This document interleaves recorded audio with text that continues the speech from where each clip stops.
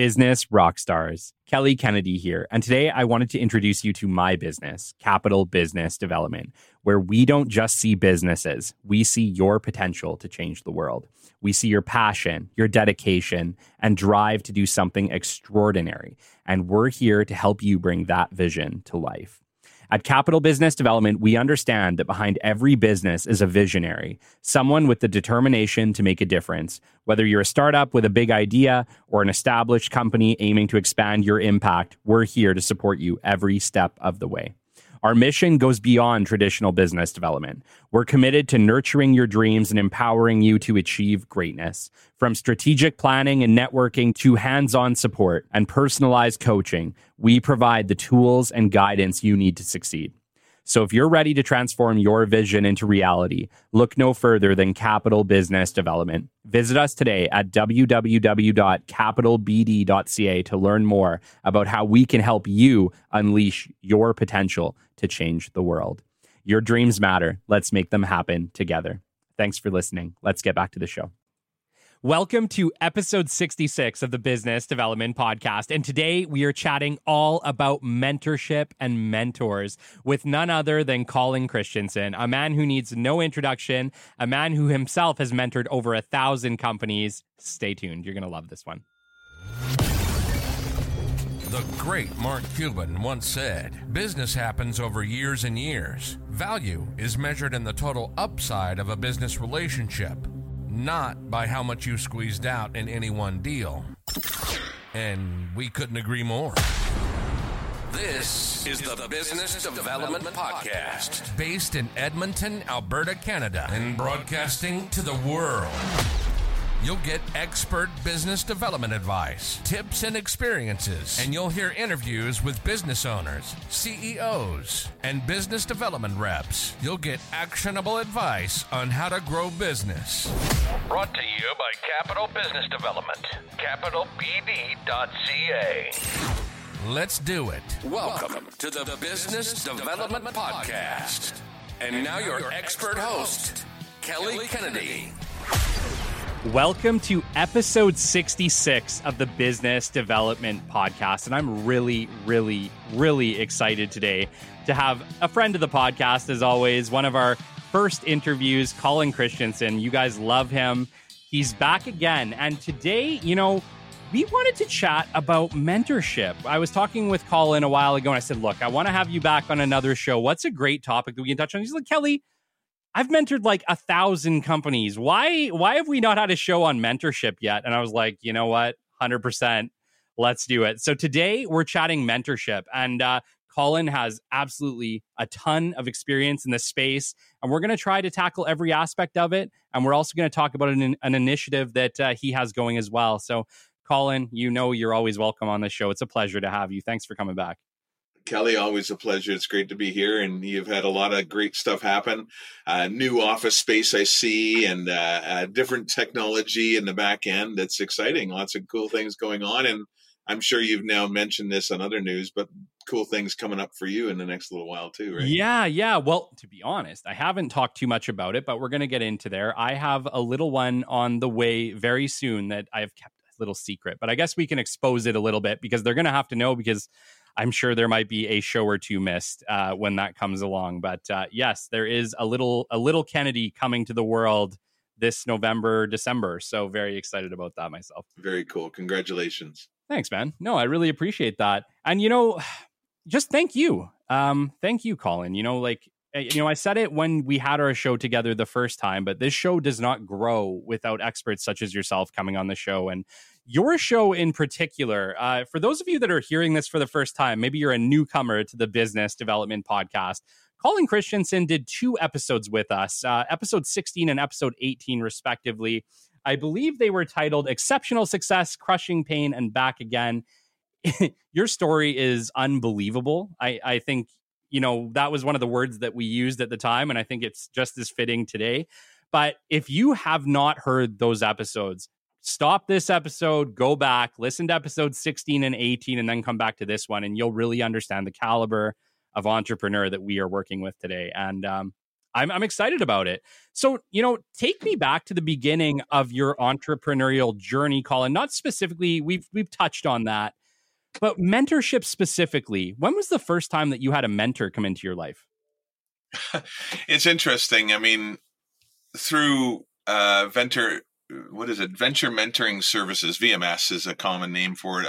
It's fairly common in Edmonton, although there's one in Calgary at the university, and they're kind of scattered around the world. But they use a methodology out of MIT that's really good.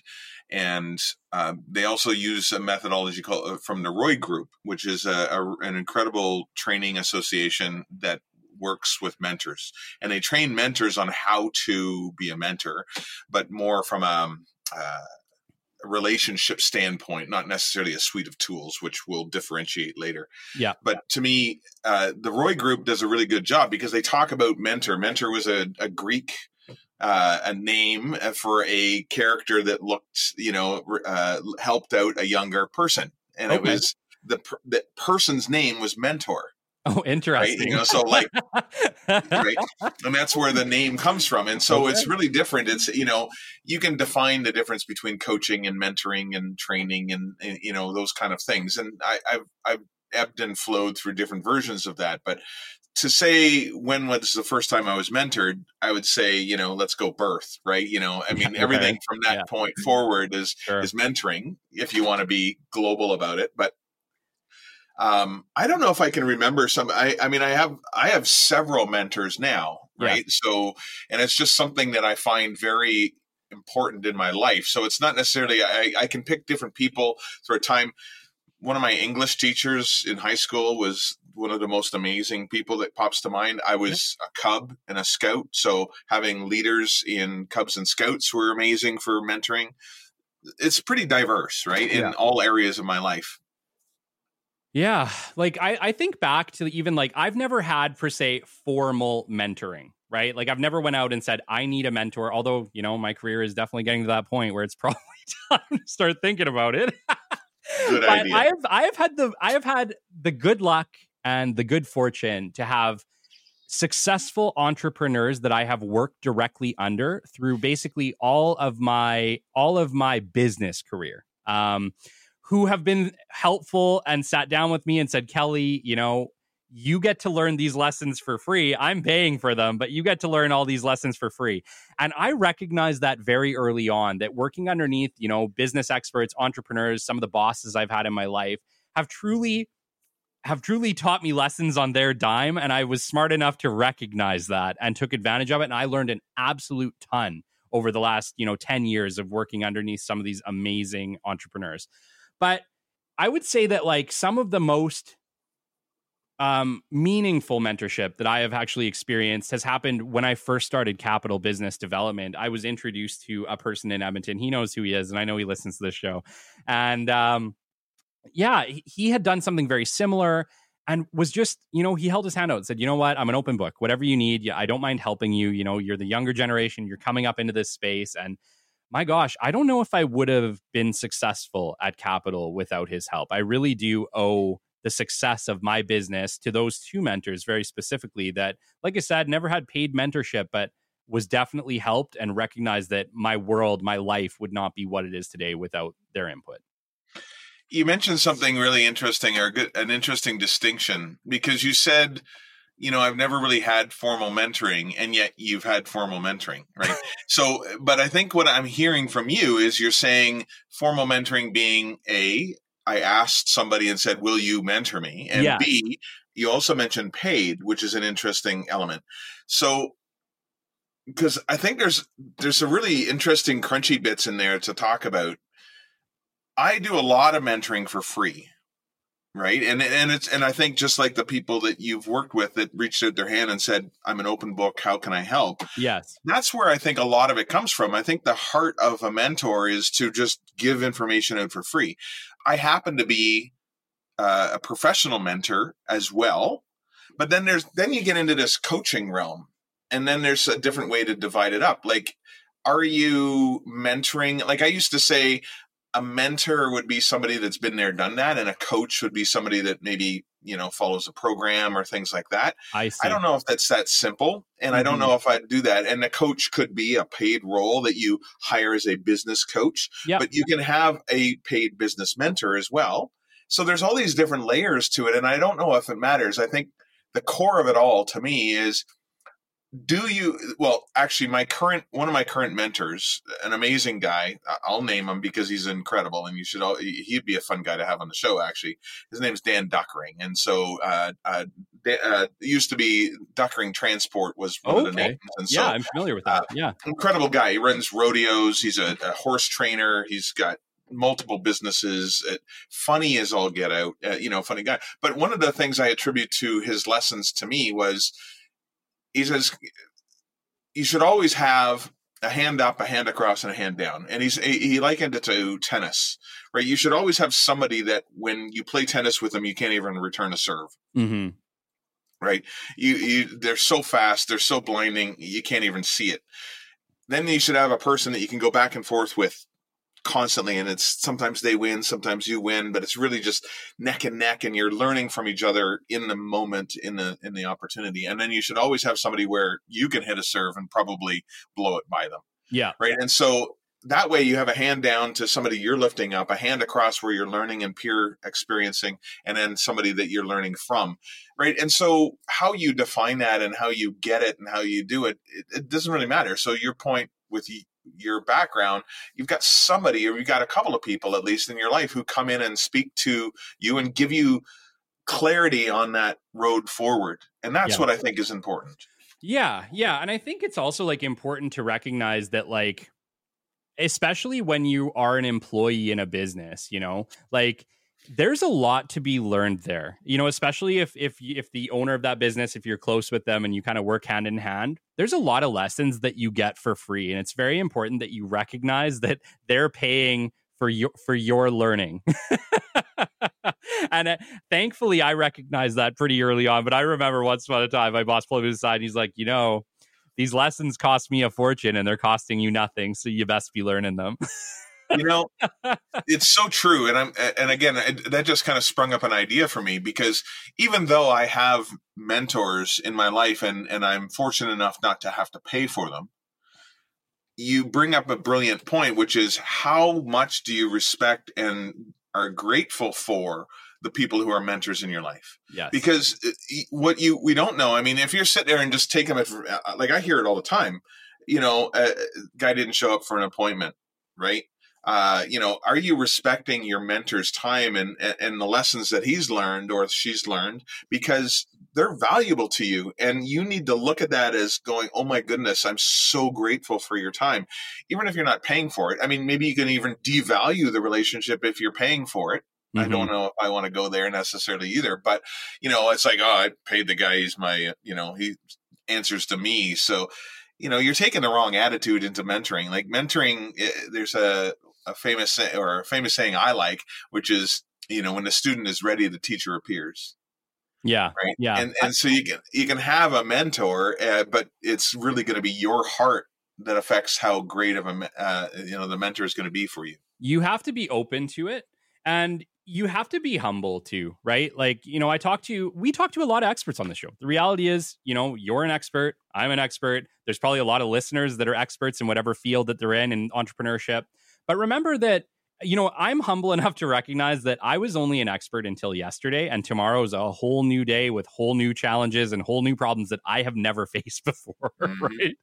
And so even though, I consider myself an expert in business development, I am always looking for help. What's new? What's coming up? Please let me know, because I need to make sure that I'm up to speed on it, and I can't do it all on my own. Exactly. I mean, so I'm an entrepreneur, and I've, taken 15 ventures to market, if you want to call it that, over the last 40 years. And I would still consider myself a humble student, because I sit down with guys. I sat down with a guy yesterday, and I was working, or yesterday or 2 days ago, autism, right? High on the spectrum, wants to be an entrepreneur, learning lots. I'm just sitting at his feet, listening to the stuff he's talking about and going, wow, I'm just learning so much from how he's approaching things and the way he looks at things. And I can never, like, it's just, that's my fingers to the world to get an idea of what's going on out there, because I'm an old stodgy guy. And so if I can sit and learn from and listen to what's going on and how people are feeling and what's happening in the world around me, I don't listen to news, can't stand it. The only way I get feedback is by interacting with people. And so I think we're always learning. It's just a matter of whether you're humble enough to admit it. Yeah. Well, don't feel bad. I'm turning 35 this year and I still feel like I can't keep up with the world the way it's going. So don't feel bad, man. Don't feel bad. I know I look at my boys and they'll be talking about the latest and greatest craze. And I'll be like, man, like, I don't know if I can keep up with this world. I'm becoming my parents. We always do, whether you like it or not. Yeah. So take me back, Colin, to your first professional experience. Like, what led you there? Not even necessarily take me there, but what led you to wanting to become a professional mentor? Well, okay. So, I mean, we go back to, it was before my big disaster, but I think there's just, you mentioned it earlier. You said, I'm an expert, you're an expert. There's lots of experts listening and stuff like that. And I wholeheartedly agree. My kids can teach me stuff, right? And so in aspects of wisdom in certain areas, they are greater than I am, and I can learn from them, right? Yeah. And there are things I've learned. My middle son comes to me all the time and says, Dad, let's go hang out and have a beer. I just want to listen to some of your stories because, I've got some colorful ones, right? So he's like, I can't believe that you've been through some of the things you've been through. I want to hear about it. So this is our opportunity to get together and pass along information. And so that value of being able to take, even though I would never, at 15, maybe when I was first even doing some mentoring, who am I? Like, I'm a nobody, but I know a couple of things that might be a little bit more than what you know in a certain area. So am I willing to help? 100%. So one of the times when I don't think my real first formal mentoring, if you want to call it like a formalized in a program where I was doing stuff, would be way back in the tech venture prize. And I'm probably, 6 lifetimes before that I was doing it formally too, but my brain doesn't work that far back anymore. But in about 2001, 2002, Tech Edmonton at the time, a collaboration between Economic Development Edmonton and the university had started a third entity called Tech Edmonton. And they ended up creating a program called Venture Prize. And it ran for 15 years, and it had hundreds and hundreds and hundreds of entrepreneurs that have gone through there. And it is a pitch competition to a degree, but there was some training and some working with business plans and all that kind of stuff. And mentoring was part of it. And so I got to sit down with hundreds of, entrepreneurs over the years and just talk with them about their business and ask them questions. I'm not an expert in necessarily anything. I'm a generalist. And so being able to just ask different questions and knowing how to ask questions, that was it. So it's not about I'm the best in the world, come and ask me questions. It's about, what, have you considered this? And I think that's the whole point of it. Is a good mentor is not about what I know. It's about how I draw out what you know and how you can, learn forward on that to become better at your own thing. I see. It's basically giving them, it's bringing out the tools they already have. That's a good way to put it. Yeah. It's kind of, what's it called? I think there's an animated show called Invincible. I think it's called Invincible. Okay. It's superhero, and it's an anime, but it's what's scary about it is the truth underlying what happens when, cities get destroyed, right? Like people die, like it's dark. It's quite a dark show, but his dad's like the chief big, superhero in the world, and he hasn't got his superpowers yet. And then he gets the superpowers, and it's learning how to deal with them. And so they're part of you, but you don't know how to use them yet. And we've seen it in X-Men too, when Cyclops, right, before he puts the glasses on, his eyes hurt, everything. And all of a sudden it just destroys the world as soon as he opens his eyes, right? But then he learns to focus it with the glasses and control it, right? Yeah. And so that's what I think it is that there's these powers and this wisdom that's in us, but we have to be guided on how to best use it and implement it into the world. And I think a good mentor is very good at that, understanding and drawing out and refining the skills and the wisdom that's already in the person. Yeah, yeah. What do you think the difference is? Because, I feel like we live in a time where like everyone's calling themselves a mentor or a coach or whatever else. Oh yeah. What is it? What makes a good mentor or a good coach a good coach? How do you separate the wheat from the chaff in this area? Whoa. I may lose some friends over this, but and I think that's part of the problem is, in the Instagram days or the LinkedIn days that we're in, there's a lot of people that it's ironic. Nothing against Tony Robbins. Tony Robbins is an amazing guy, right? But I call it the Tony Robbins syndrome to a degree, where I'm a coach. I've made a lot of money from helping coach people. I'm going to teach you how to make money coaching people like I did coaching people, right? Or whatever. Mm-hmm. And so there's this thing. It's what are you an expert in? Nothing. I'm good at teaching people how to coach other people, right? Yeah. And it's like, okay, so the proliferation of that in I'm a coach. You're 21. And I appreciate that you paid for some great training and you're doing some amazing things. And you've probably accomplished more in your life than I have in certain areas, but to call yourself a business coach and go and sell yourself to a $100 million company might not be the best way at the use of your skills, because you are taking a bunch of things that you've learned and you're applying them to something that you don't really know because you haven't done it yet. Yeah. So that's why I say I might not make some friends. I do not want to judge anybody and say just, wholeheartedly, I'm a judgmental bugger as it is, but I'm not trying to label somebody and just say, dude, you're 21, you can't possibly be a coach. I'm sure there's value there, but sure. I think what makes the wheat from the chaff is some of that experience, right? Yeah. I would much rather have a gray-haired, mentor, maybe because I'm gray-haired myself now, but because I'm looking for some of that, the richness, not the win this, do this, right? Which is pretty easy to train for the most part. If this happens, do this. Yeah. But here's what happened, and this is where it came from and what I think led up to it. And this is the learnings and the findings that happened because of it, right? That's what I'm looking for, the richness of it. Yes. Right? Yes. Like the story behind the lesson.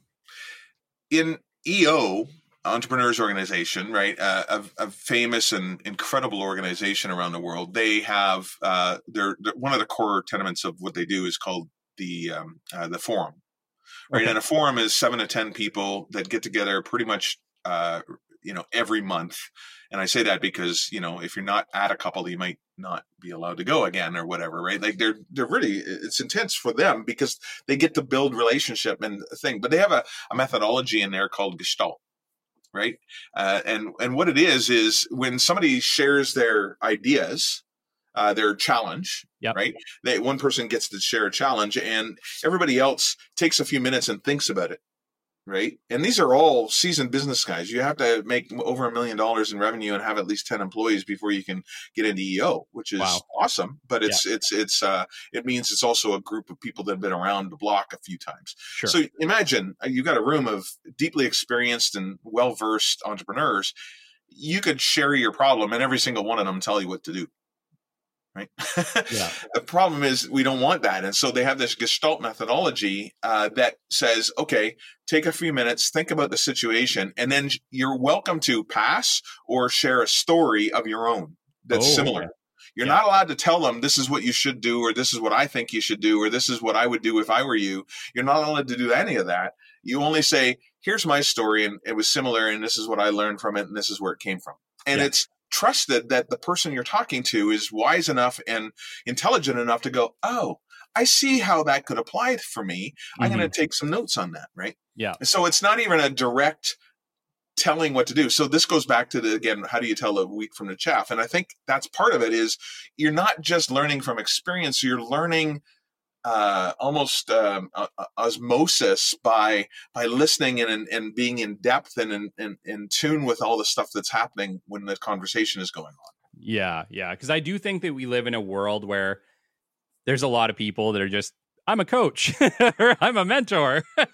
And it's like, no, you're not. But the problem is that there's, we live in a world where that can happen. That can happen, and people will pay for those services. And so I don't want anybody getting screwed. I think that's kind of like the ultimate goal here in this conversation is I would like to give people maybe some guidelines that they can follow when they are qualifying a coach, when they are qualifying a mentor, to say, you know what, this one is worth the time, worth my money, and he has the experience that I need to learn from. Yeah.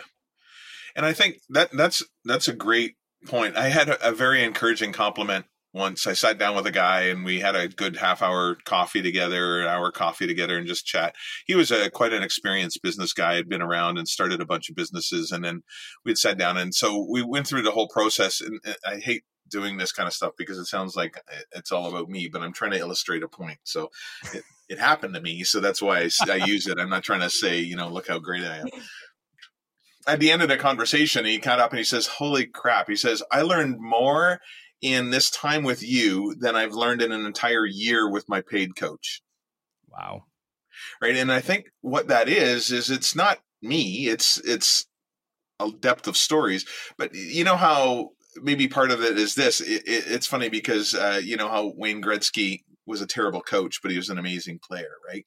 Sure. And I don't know. I mean, I didn't get to see how great he was in the locker room as a coach. Yeah. We're going by stories that were told to us. But I think part of it is there's this word that comes up I think it's called agility. And it's the ability to take what you learn and turn it into lessons that you can apply to other people. Yeah. And that's a big difference. There's people that are deeply, deeply, deeply experienced in business, but not able to coach. Yes. It's one thing to be able to perform the task. Teaching it in a way that people are receptive to and understand is a skill. So going back to what you had just said is like, what are some qualifications to figure out if this is the right person? One, do you relate? Can you feel like you could sit down and have a beer with this person and enjoy their company, mm-hmm. right? If you're going to pay for it, sure, then you can take all kinds of beatings if that's what you want, right? But if you're looking for somebody, you want to be able to first be able to relate to them, because guess what? Most of it's going to be relational stories, not just do this, and here's your accountability, kind of thing, right? Yeah. So relation is first. Second of all would be, just their methodology of doing it. Like, are they listening? Are they drawing you out, or are they telling you what to do? Mm-hmm. Right. If it's just somebody telling you what to do, my question is that really what you want? Because you're not going to learn the lessons quite the same as if you're just being told what to do. Yeah. Are they talking on a do this, or are they talking about this is why this is important, do it this way, and then you've got a couple of options that you might be able to select? Yeah. Right. Yeah. Yeah, you know what? I intrinsically think that most people, and I know this from the business development side, I get an absolute ton of questions now through the LinkedIn about business development, right? And I would argue that 90% of the time, they know the right thing to do. They know the answer. What they're wanting me to do is confirm it for them. Right. I mean, I'm sure you've read lots of books like I have, and it's always...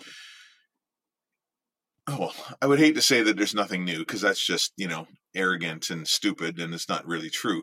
But, it's so often it's just like, oh my goodness, that makes so much sense. You finally put a label and a word and a kind of cohesiveness to that, right? We are really interesting beings, right, as humans, and being able to see how all these pieces fit together. And sometimes it's just the clarity. There's 6 choices, and I'm like, well, I could do that, and I could see that, and I could do that. Help me think through it. Yeah. And I think that's where the mentors come in, is they can help us clarify, because what might be right for me might not be right for you. Yes. And okay, I can't remember whether it was you or Dale. You touched on the right advice could maybe not be the right advice at that time.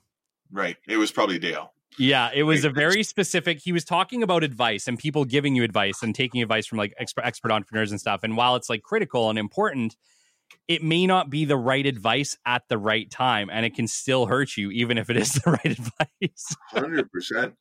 Yeah, exactly. And yeah, well, I mean, even those people, and again, going back to maybe what is a good coach and a bad coach, if they've had one thing and it was successful and it happened pretty easily without a lot of rough spots, then did they learn anything?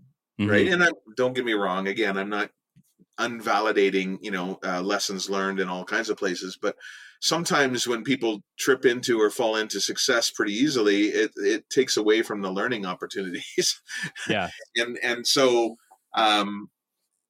no, you got to do it this way, or this is the right way to do it. And it's like, well, that's true, but it's not going to work for me in this time. And so luck and timing always is a factor, is where I guess I'm going with it. And even you could do all the stuff right and still have luck and timing, kick your butt, right?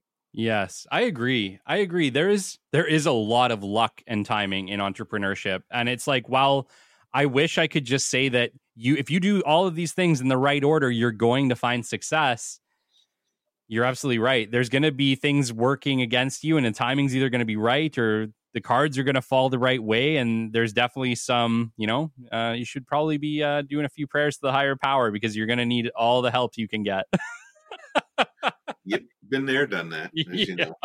I was going to say, and even then, it's the other side of it too, is the synchronicities. And I know that we talked about synchronicities before, but there's this weird synchronicities that tend to happen when you make a choice to take a path. And what I've noticed, especially with the launch of this show and the launch of my business, that things that needed to fall into place or needed to happen, even when I was, praying to Jesus because I needed help because I was afraid, or I was having one of those nights that I just could not sleep, the things would just fall into place right when they needed to make this successful. I'm not saying that happens every time, but I will say that it does happen more often than some people may like to admit. My wife and I went out to lunch today, and we were talking about this specifically. We've had our share of disasters, and it's funny because my wife and I are opposite in the sense of optimistic, pessimistic to a degree. And I just finished reading an amazing book called Originals by Adam Grant, which is incredible. But he talks about this one guy who went swimming, across the North Pole, and it was, the water was, 28 degrees Fahrenheit or whatever. So below freezing, and only because it's salt water was it not frozen. Mm-hmm. And when his test run, his cells in his hands were dying and bursting because of the cold. And so it took him months to recover because the water was so cold, it was killing his flesh. Yeah. Right? And yet after a while, he decided to still dive in and swim a kilometer or something across the North Pole, a month later after training. And he survived, and not one piece of damage was done to him. And so physical reality says that when water and your environment is that bad for you, you're going to die. Yeah. And there's not much you can, nobody can walk on the surface of the sun or kind of thing. Right. And yet here he is swimming across, the most frozen part of the world, and he is fine. He survives, and not even a burst of cell or anything. Whereas he did it 2 weeks earlier in the same temperature, warmer water even, and it did. So there's something to do with the mental elements of it. So I could sit there and say, oh yeah, if I do this, this, and this, it's all going to work out perfect. Or if I pray to Jesus, it's all going to be fine. I don't think it's that simple. And I don't think optimism is necessarily better than pessimism. And that was actually what the discussion in the book was about, because he went from generally an optimistic guy to, because of that disaster, became healthily pessimistic about this particular thing. And so he took extra precautions. He did extra things. He did extra thinking to manage through the risks around that potential opportunity. And it worked. Yeah. So it's interesting, because if we are just constantly running through life like I was up until the time I hit my face against a very hard wall, I was probably, ignorantly, blissful, ignorantly optimistic. Mm-hmm. And now I've been crushed, and I'm still optimistic, but I'm a lot more pragmatic. Right? You're a prepared optimist. Yes. I think that's a good way of putting it, right? Like, I think in entrepreneurship, we're all a little probably too optimistic. Sure. But that on the flip side, I don't know if we would take the leaps and bounds that we do if we weren't a hair on the optimistic side. So it's interesting that you say that, because I agree, but it's not always as cut and dried as that, which is really fascinating to me. I get asked all the time about entrepreneurship. What is it? Nurtured or natured, right? Yeah. And I'm like, well, a little bit of both, and it has to be. I mean, everything is an and. I think there's a lot more ands than there are ors in the world. But what's interesting is I had a really good talk with Jacqueline Jasek, right? So from Jasek Chocolates. And we were talking because I've got a friend who's got some cacao in Africa, and I'm trying to do some cool stuff with that. And cool. Who am I going to talk to about chocolate other than Jasek, right? She's amazing. And so we had this incredible conversation. She's like, I don't think I'm an entrepreneur. And, clearly she is. She's got an incredible chocolate empire and all that kind of stuff. But she is like hyper cautious, hyper pessimistic about things. Like, not pessimistic, that's not the right word. But she's very cautious about things and almost wanted to prove herself wrong. And I love that. It's like, we can look at entrepreneurs as very optimistic a lot of the time, but it's actually okay to be completely pessimistic and then prove yourself wrong with your ambition or your drive or whatever it is, because you have a burning passion in your life that you want to see done. I think that's so contradictory, though. I know. And that's because you're an optimist, right? I know. But I look at it and I'm like, well, if I was pessimistic, I wouldn't feel optimistic about the outcome. So I probably wouldn't pursue the outcome that I want. You could think that, but then the other people are like, sometimes if that driving passion is inside of you, want to do it in such a way that you can either prove yourself wrong, because it's going to drive you insane if you don't do it. Yes.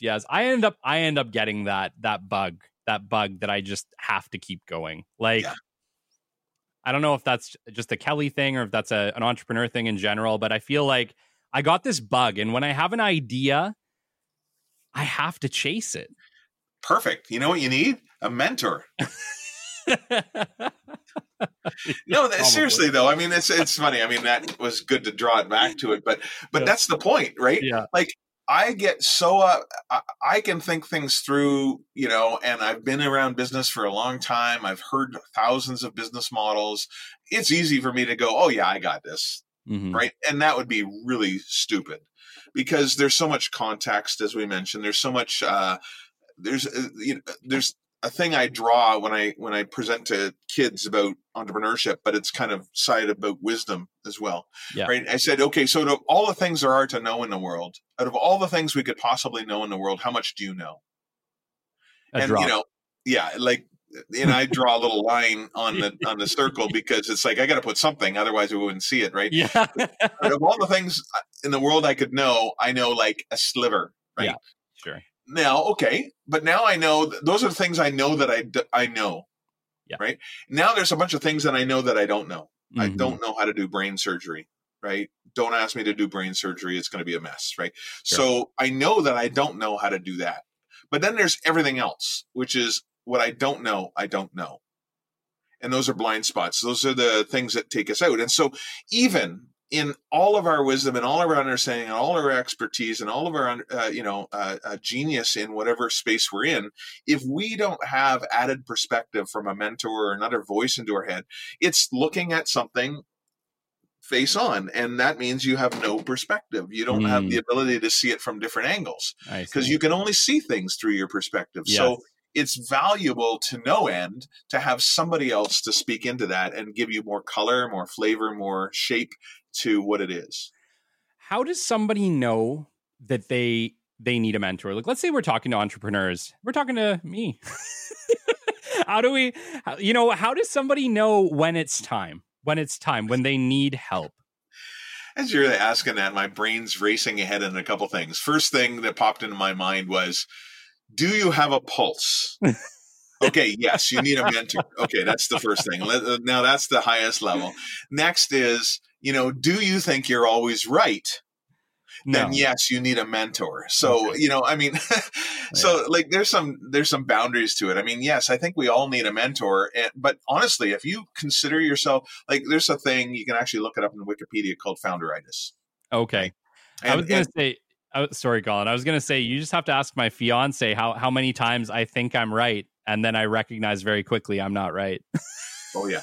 Oh, well, there's a saying. It says, everybody has at least two opinions, or opinions are like armpits. They all stink, right? Everybody's got two of them and they all stink. But that's the thing. I'm a very opinionated guy. But interestingly enough, the more I know that I'm convinced about a certain thing, what's made it better every single time is by asking advice of my wife, my kids, my peers, my friends, the people in that space.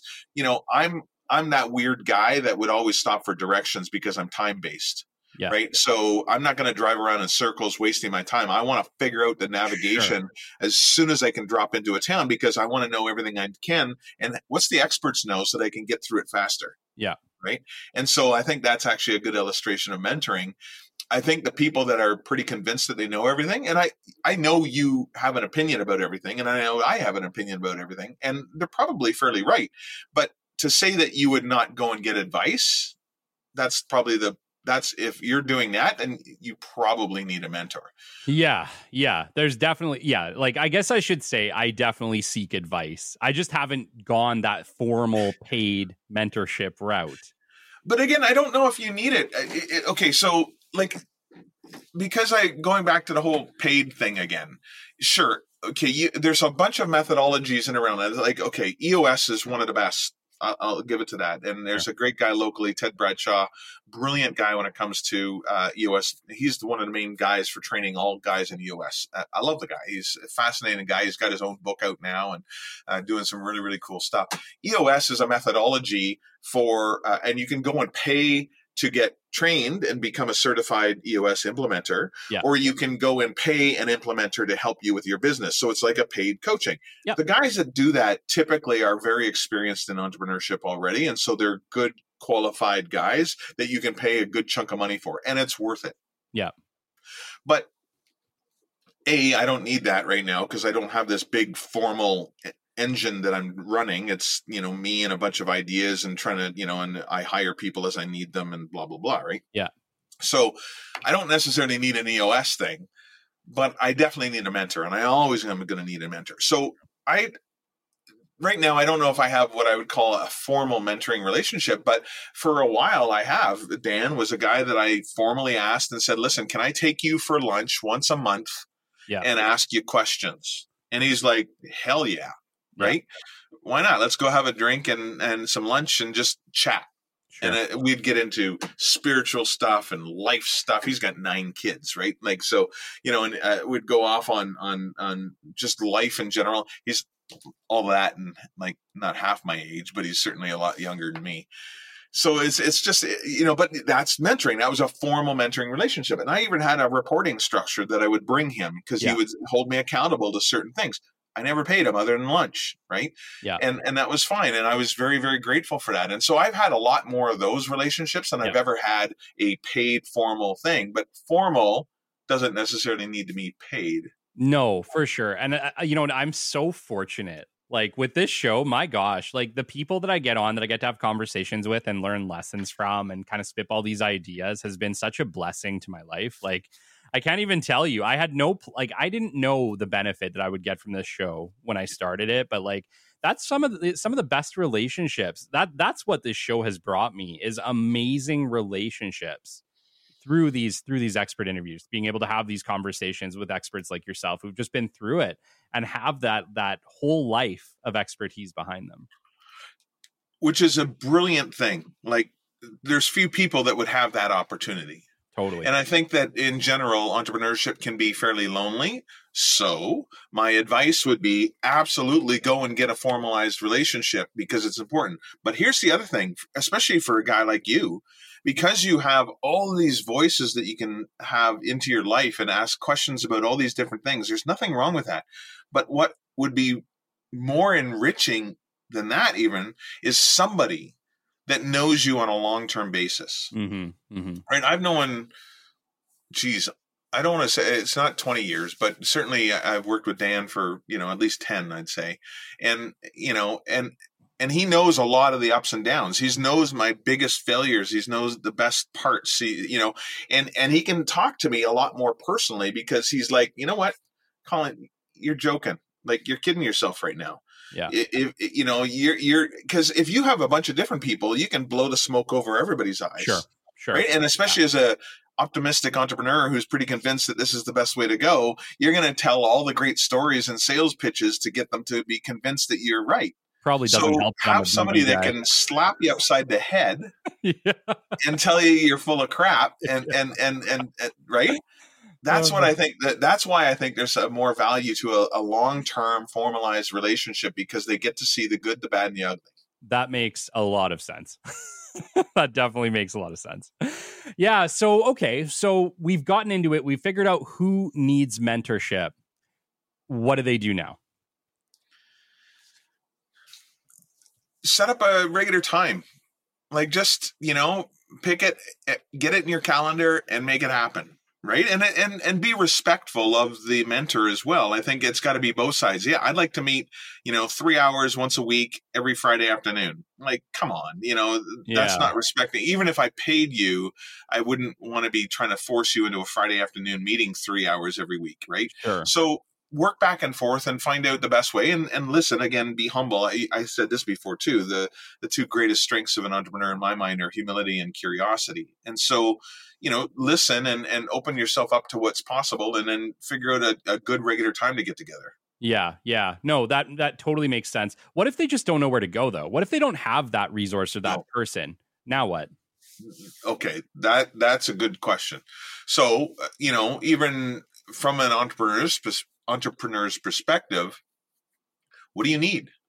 Like, what things do you think you're missing? I mean, hopefully the other aspect of an entrepreneur is self-awareness, which isn't always there. I mean, again, that comes with age and gray hair sometimes more too.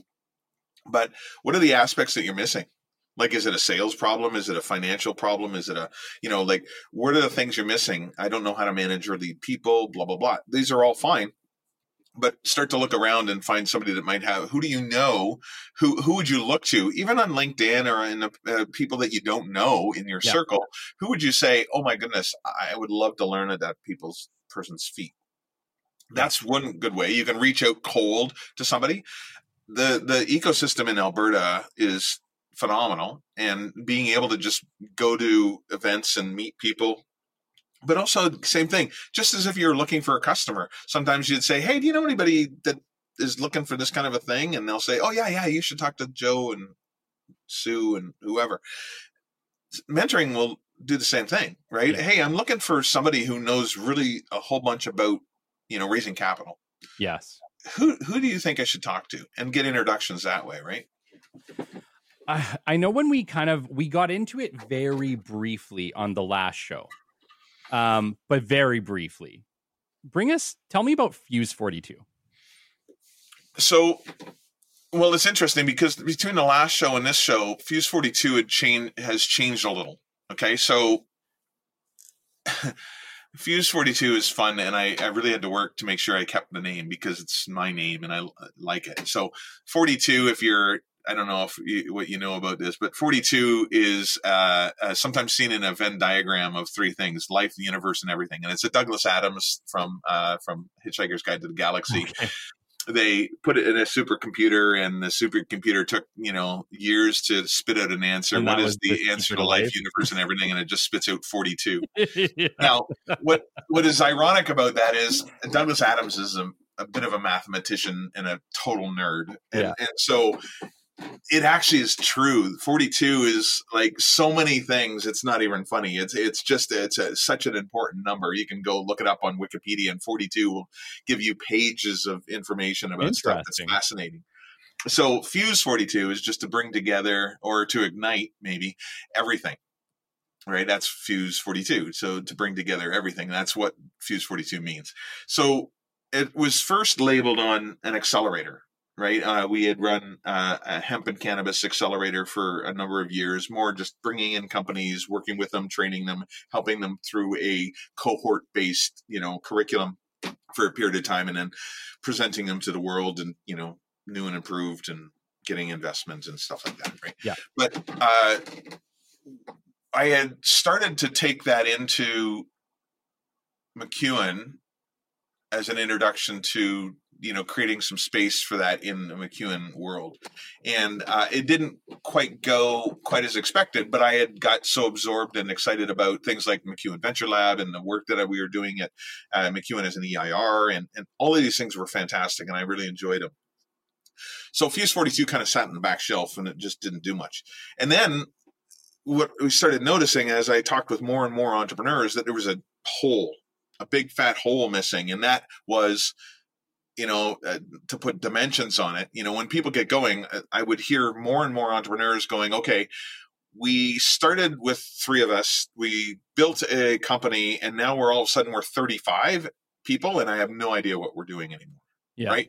And it's like, wait a second, why is that happening? I mean, I understand scaling is a big deal, and it's hard when you're a founder, and then all of a sudden you're a founder responsible for people's lives and paychecks and things like that. So there's a lot of complexity in there. The problem that happens is there's a space between 0 and 1 million, let's call it, and just picking not a completely arbitrary number, but that million is where EO kicks in. Okay. If you have 10 employees and EO, 10 employees and $1 million in revenue, you can get into EO.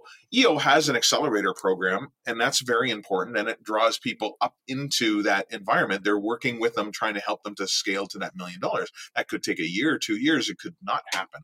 Yeah. But it's still, there's this big empty space below that nobody is necessarily, they could benefit probably more than the other guys, arguably one way or the other. But they need peers, they need lessons, they need collaboration, they need support and training to kind of get up there. So what are we doing for them? And we have a lot of cohort-based training in Alberta. I work with 500 Global, as you know, and I've worked with GrowthX, and there's a number of programs, the startup programs through EU, and certainly Catalyzer and all the pre-accelerators, and most of the schools have some form of incubation type thing, and there's no shortage of that. But what they are is little short stories getting you from point A to point B, and you do a dotted line, you're going to, hopefully eventually get to where you want to go. But who's creating a long form story? Who's working with you on a long peer-to-peer basis? That's what I want Fuse 42 to do. So it's a community-based, peer-to-peer trust circle of 7 to 10 entrepreneurs, have revenue, have probably somebody reporting to them, typically the owner of the company, but there's no limits outside of that. Okay. If they're just small, $100,000 in revenue, and they're just looking for support, and they're looking for a peer group, that's what we want, right? We want those guys that are just trying to learn from one another, and they want a group in a long format. It's expected that it's going to be roughly a year. Yeah. And that you would join up and you'd get that month over month kind of training together, peer to peer, building relationships, helping and supporting one another for that long term. Okay. And like, you started this in 2019 was when you came up with the idea?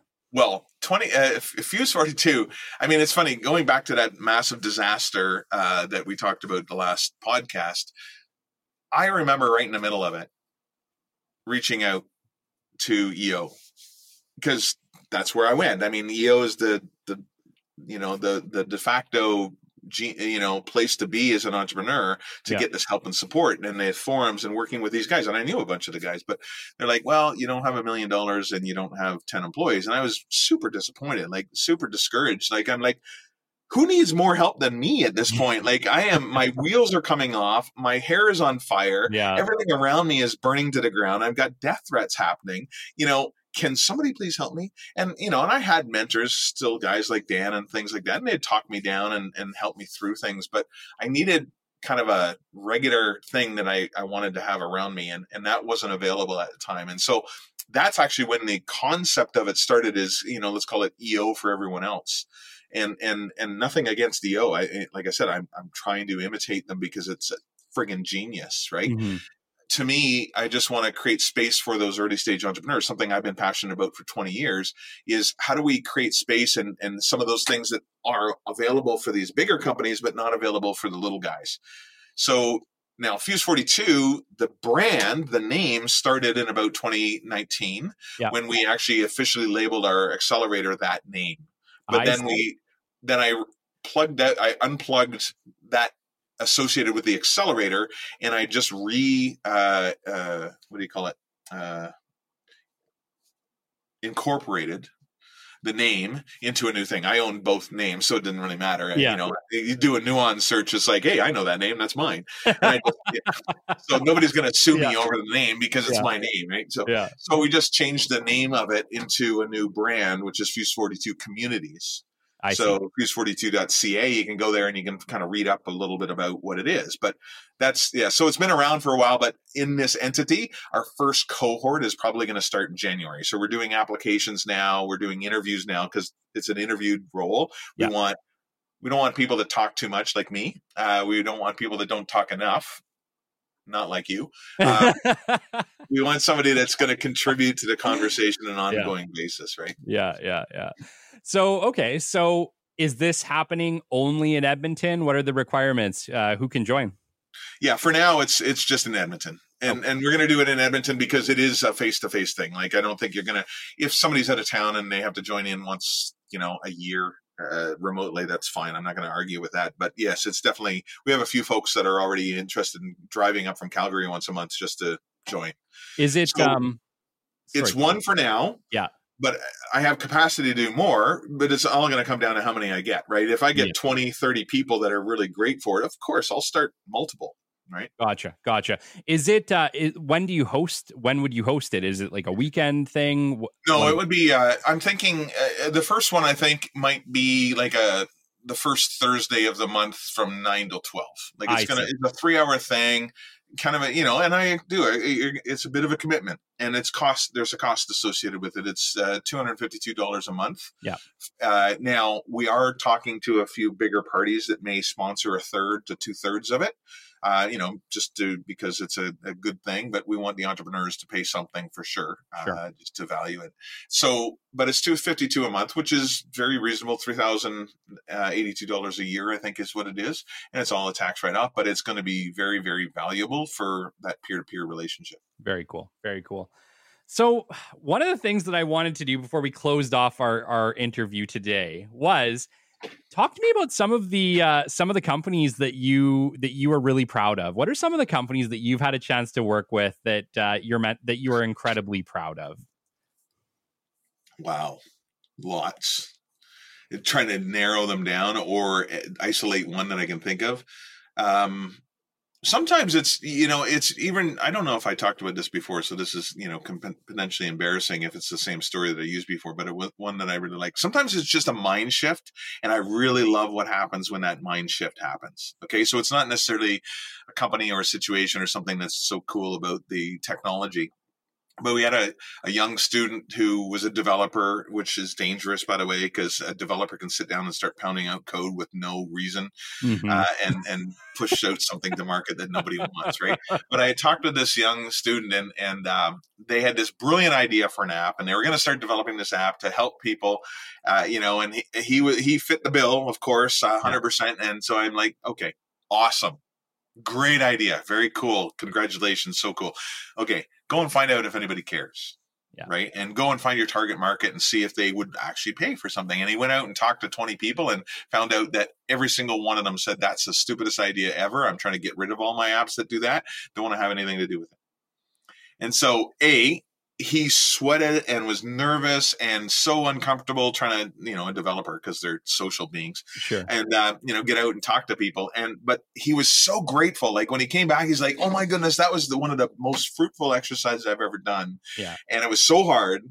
But in that, he had a conversation with somebody that gave him a new idea that validated it. And just, he totally ran in that direction with it. And it was a really great little story. So I love that.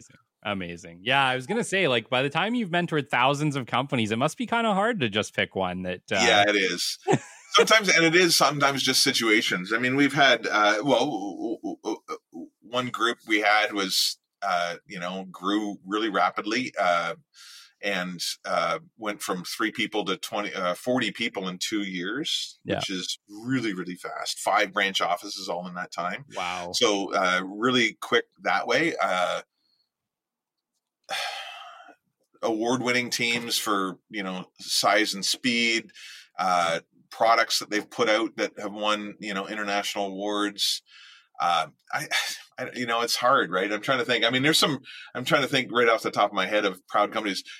Some of my fun ones that I just love telling stories about is a young girl that came in. I think she was 9 when I met her, but 10 by the time she came into the program. Yeah. Right. And she's got this idea for mittens that don't come off small hands, because every kid ever, first thing to do, take the gloves off, stick them in the snow, and then complain about it. Right. Yeah. And so she took an idea from dog mitts and how dog mitts stay on, because dogs have such narrow hands. Right. Yeah. Yeah. And so brilliant. Like, where do these people come up with this stuff? It's so cool. One story I'm really proud of. I in my Lend Hope stories, because there's lots of really cool ones in there, because these are freedom businesses, people just creating an opportunity to live. But there was a guy, a dad, husband and wife, and their daughter had to have 12 surgeries before she was 5 years old. Wow.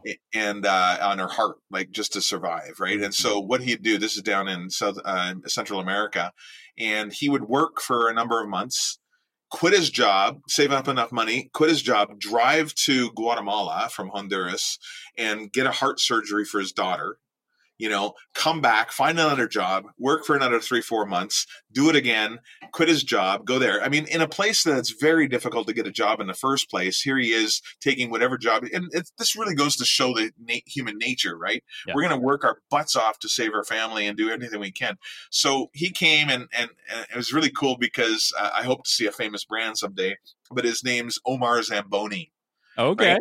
And of course, me being a Canadian guy, I go down there and I'm like, Zamboni, this is awesome. And he does salsa. Like he does really good chili, spicy salsa. Yeah. It's so good. It's so good. And so I was like smuggling it back, and not really smuggling it, but I did get caught with more than I probably should have. And the guy kind of let me go, which was really nice. You're only supposed to have about 100 mils, right? I totally forgot. Anyways, but I'd bring it up here, and my boys and I just love this stuff. Anyway, so Zamboni's chili, right? And it was his mom's recipe. And he came to our Lend Hope program and said, I really want to get this thing going. I want to start a salsa company. So we gave him a small loan, crowdfunded loan, and he started this company and grew 16% month over month, and just got his freedom. Like, he was able to achieve his freedom just by making some salsa. But I remember in his, thick Spanish, very bad English, I showed him a picture of Zamboni, and he was like, am I going to get in trouble? And I'm like, dude, unless you start making ice cleaning equipment, you're going to be fine. Right. So That's awesome. That's awesome. No, it's, yeah, you guys get to do such cool things. I always say that about you and Tash. You guys do some pretty amazing stuff. Briefly, you're going on a trip. Where are you going very, very shortly? Yeah, I'm heading to Riyadh, Saudi Arabia. So that should be an interesting thing. What I'm excited about going, I am not excited about coming back, going from plus 40 to minus 40. Oof. And, that's going to be a bit of a shock to the system, but it should be a lot of fun. Yeah, no kidding. Because you're going for a few months, right? Yeah, I'll be overseas for 3 months, but I'm going to be I'm in Riyadh for the first 2 weeks and the last 3 weeks for demo day and all the stuff that's going to be gone. This is through 500 Global, right? Yeah. And I get to be resident mentor, which is friggin' awesome. That's so cool. And so in that time, and then there's some time in the middle where it's kind of remote.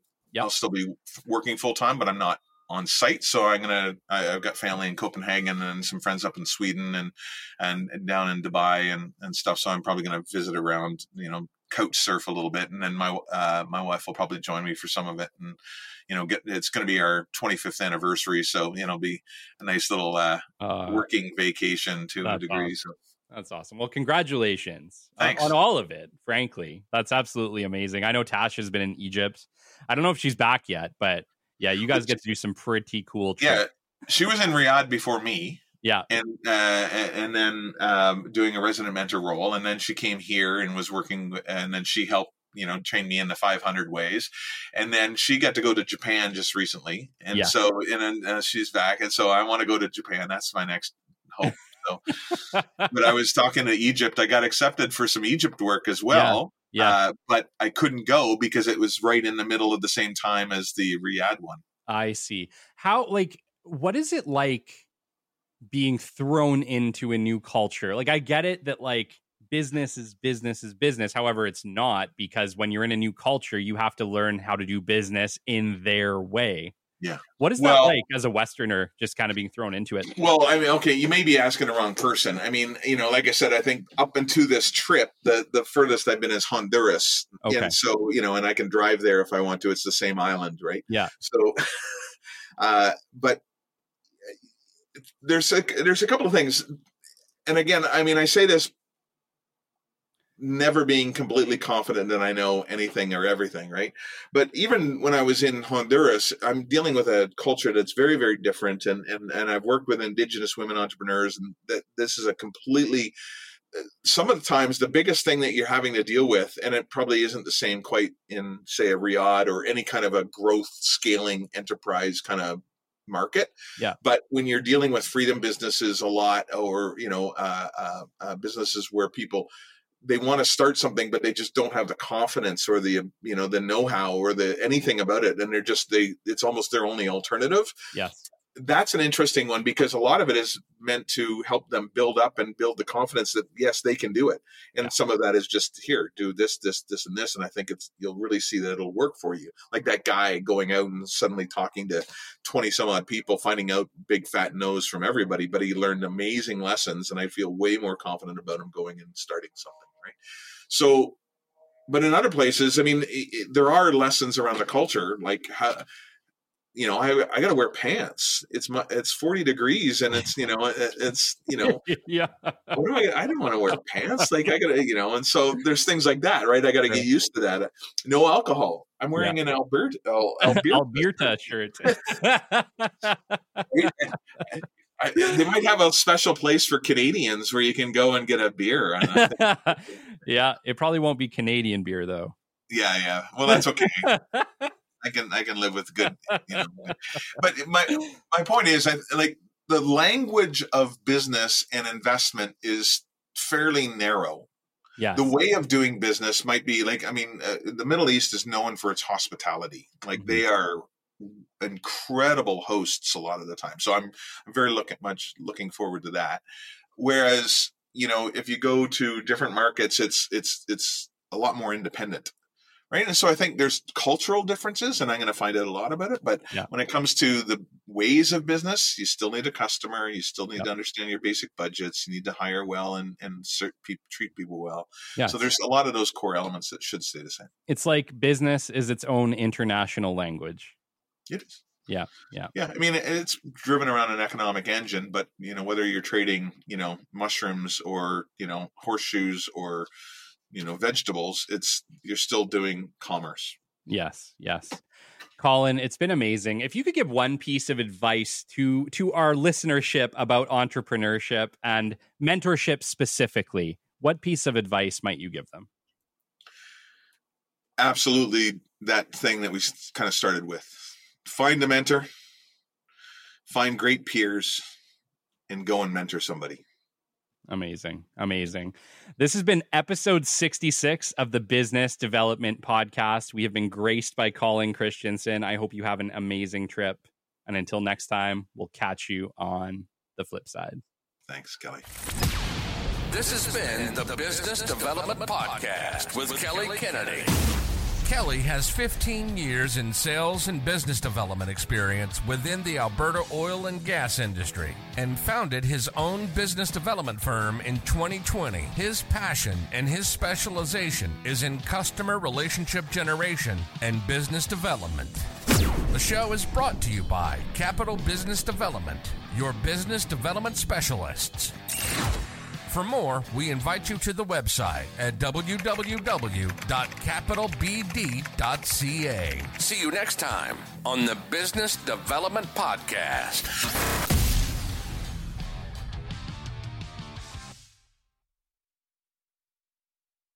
Business Rockstars. We at the Business Development Podcast humbly invite you to be part of our journey. Despite our global reach spanning over 130 countries and our status as an award-winning show, We remain committed to delivering valuable insights and engaging content to our audience of decision makers. With 2 episodes released every single week and a back catalog of over 100 episodes, we strive to provide our listeners with the latest strategies and trends in business development and business growth. Why consider sponsoring us? Our listeners trust us to deliver authentic, informative content, making it an ideal platform for you to showcase your brand in a genuine and meaningful way. Choose from flexible sponsorship packages tailored to fit your advertising needs. With a back catalog of over 100 episodes and an average of 8 new episodes released every single month, there are plenty of opportunities for you to connect with our audience. If you believe that your brand aligns with our humble mission, reach out to us at podcast@capitalbd.ca. Let's start a conversation and explore how we can collaborate to elevate your brand together.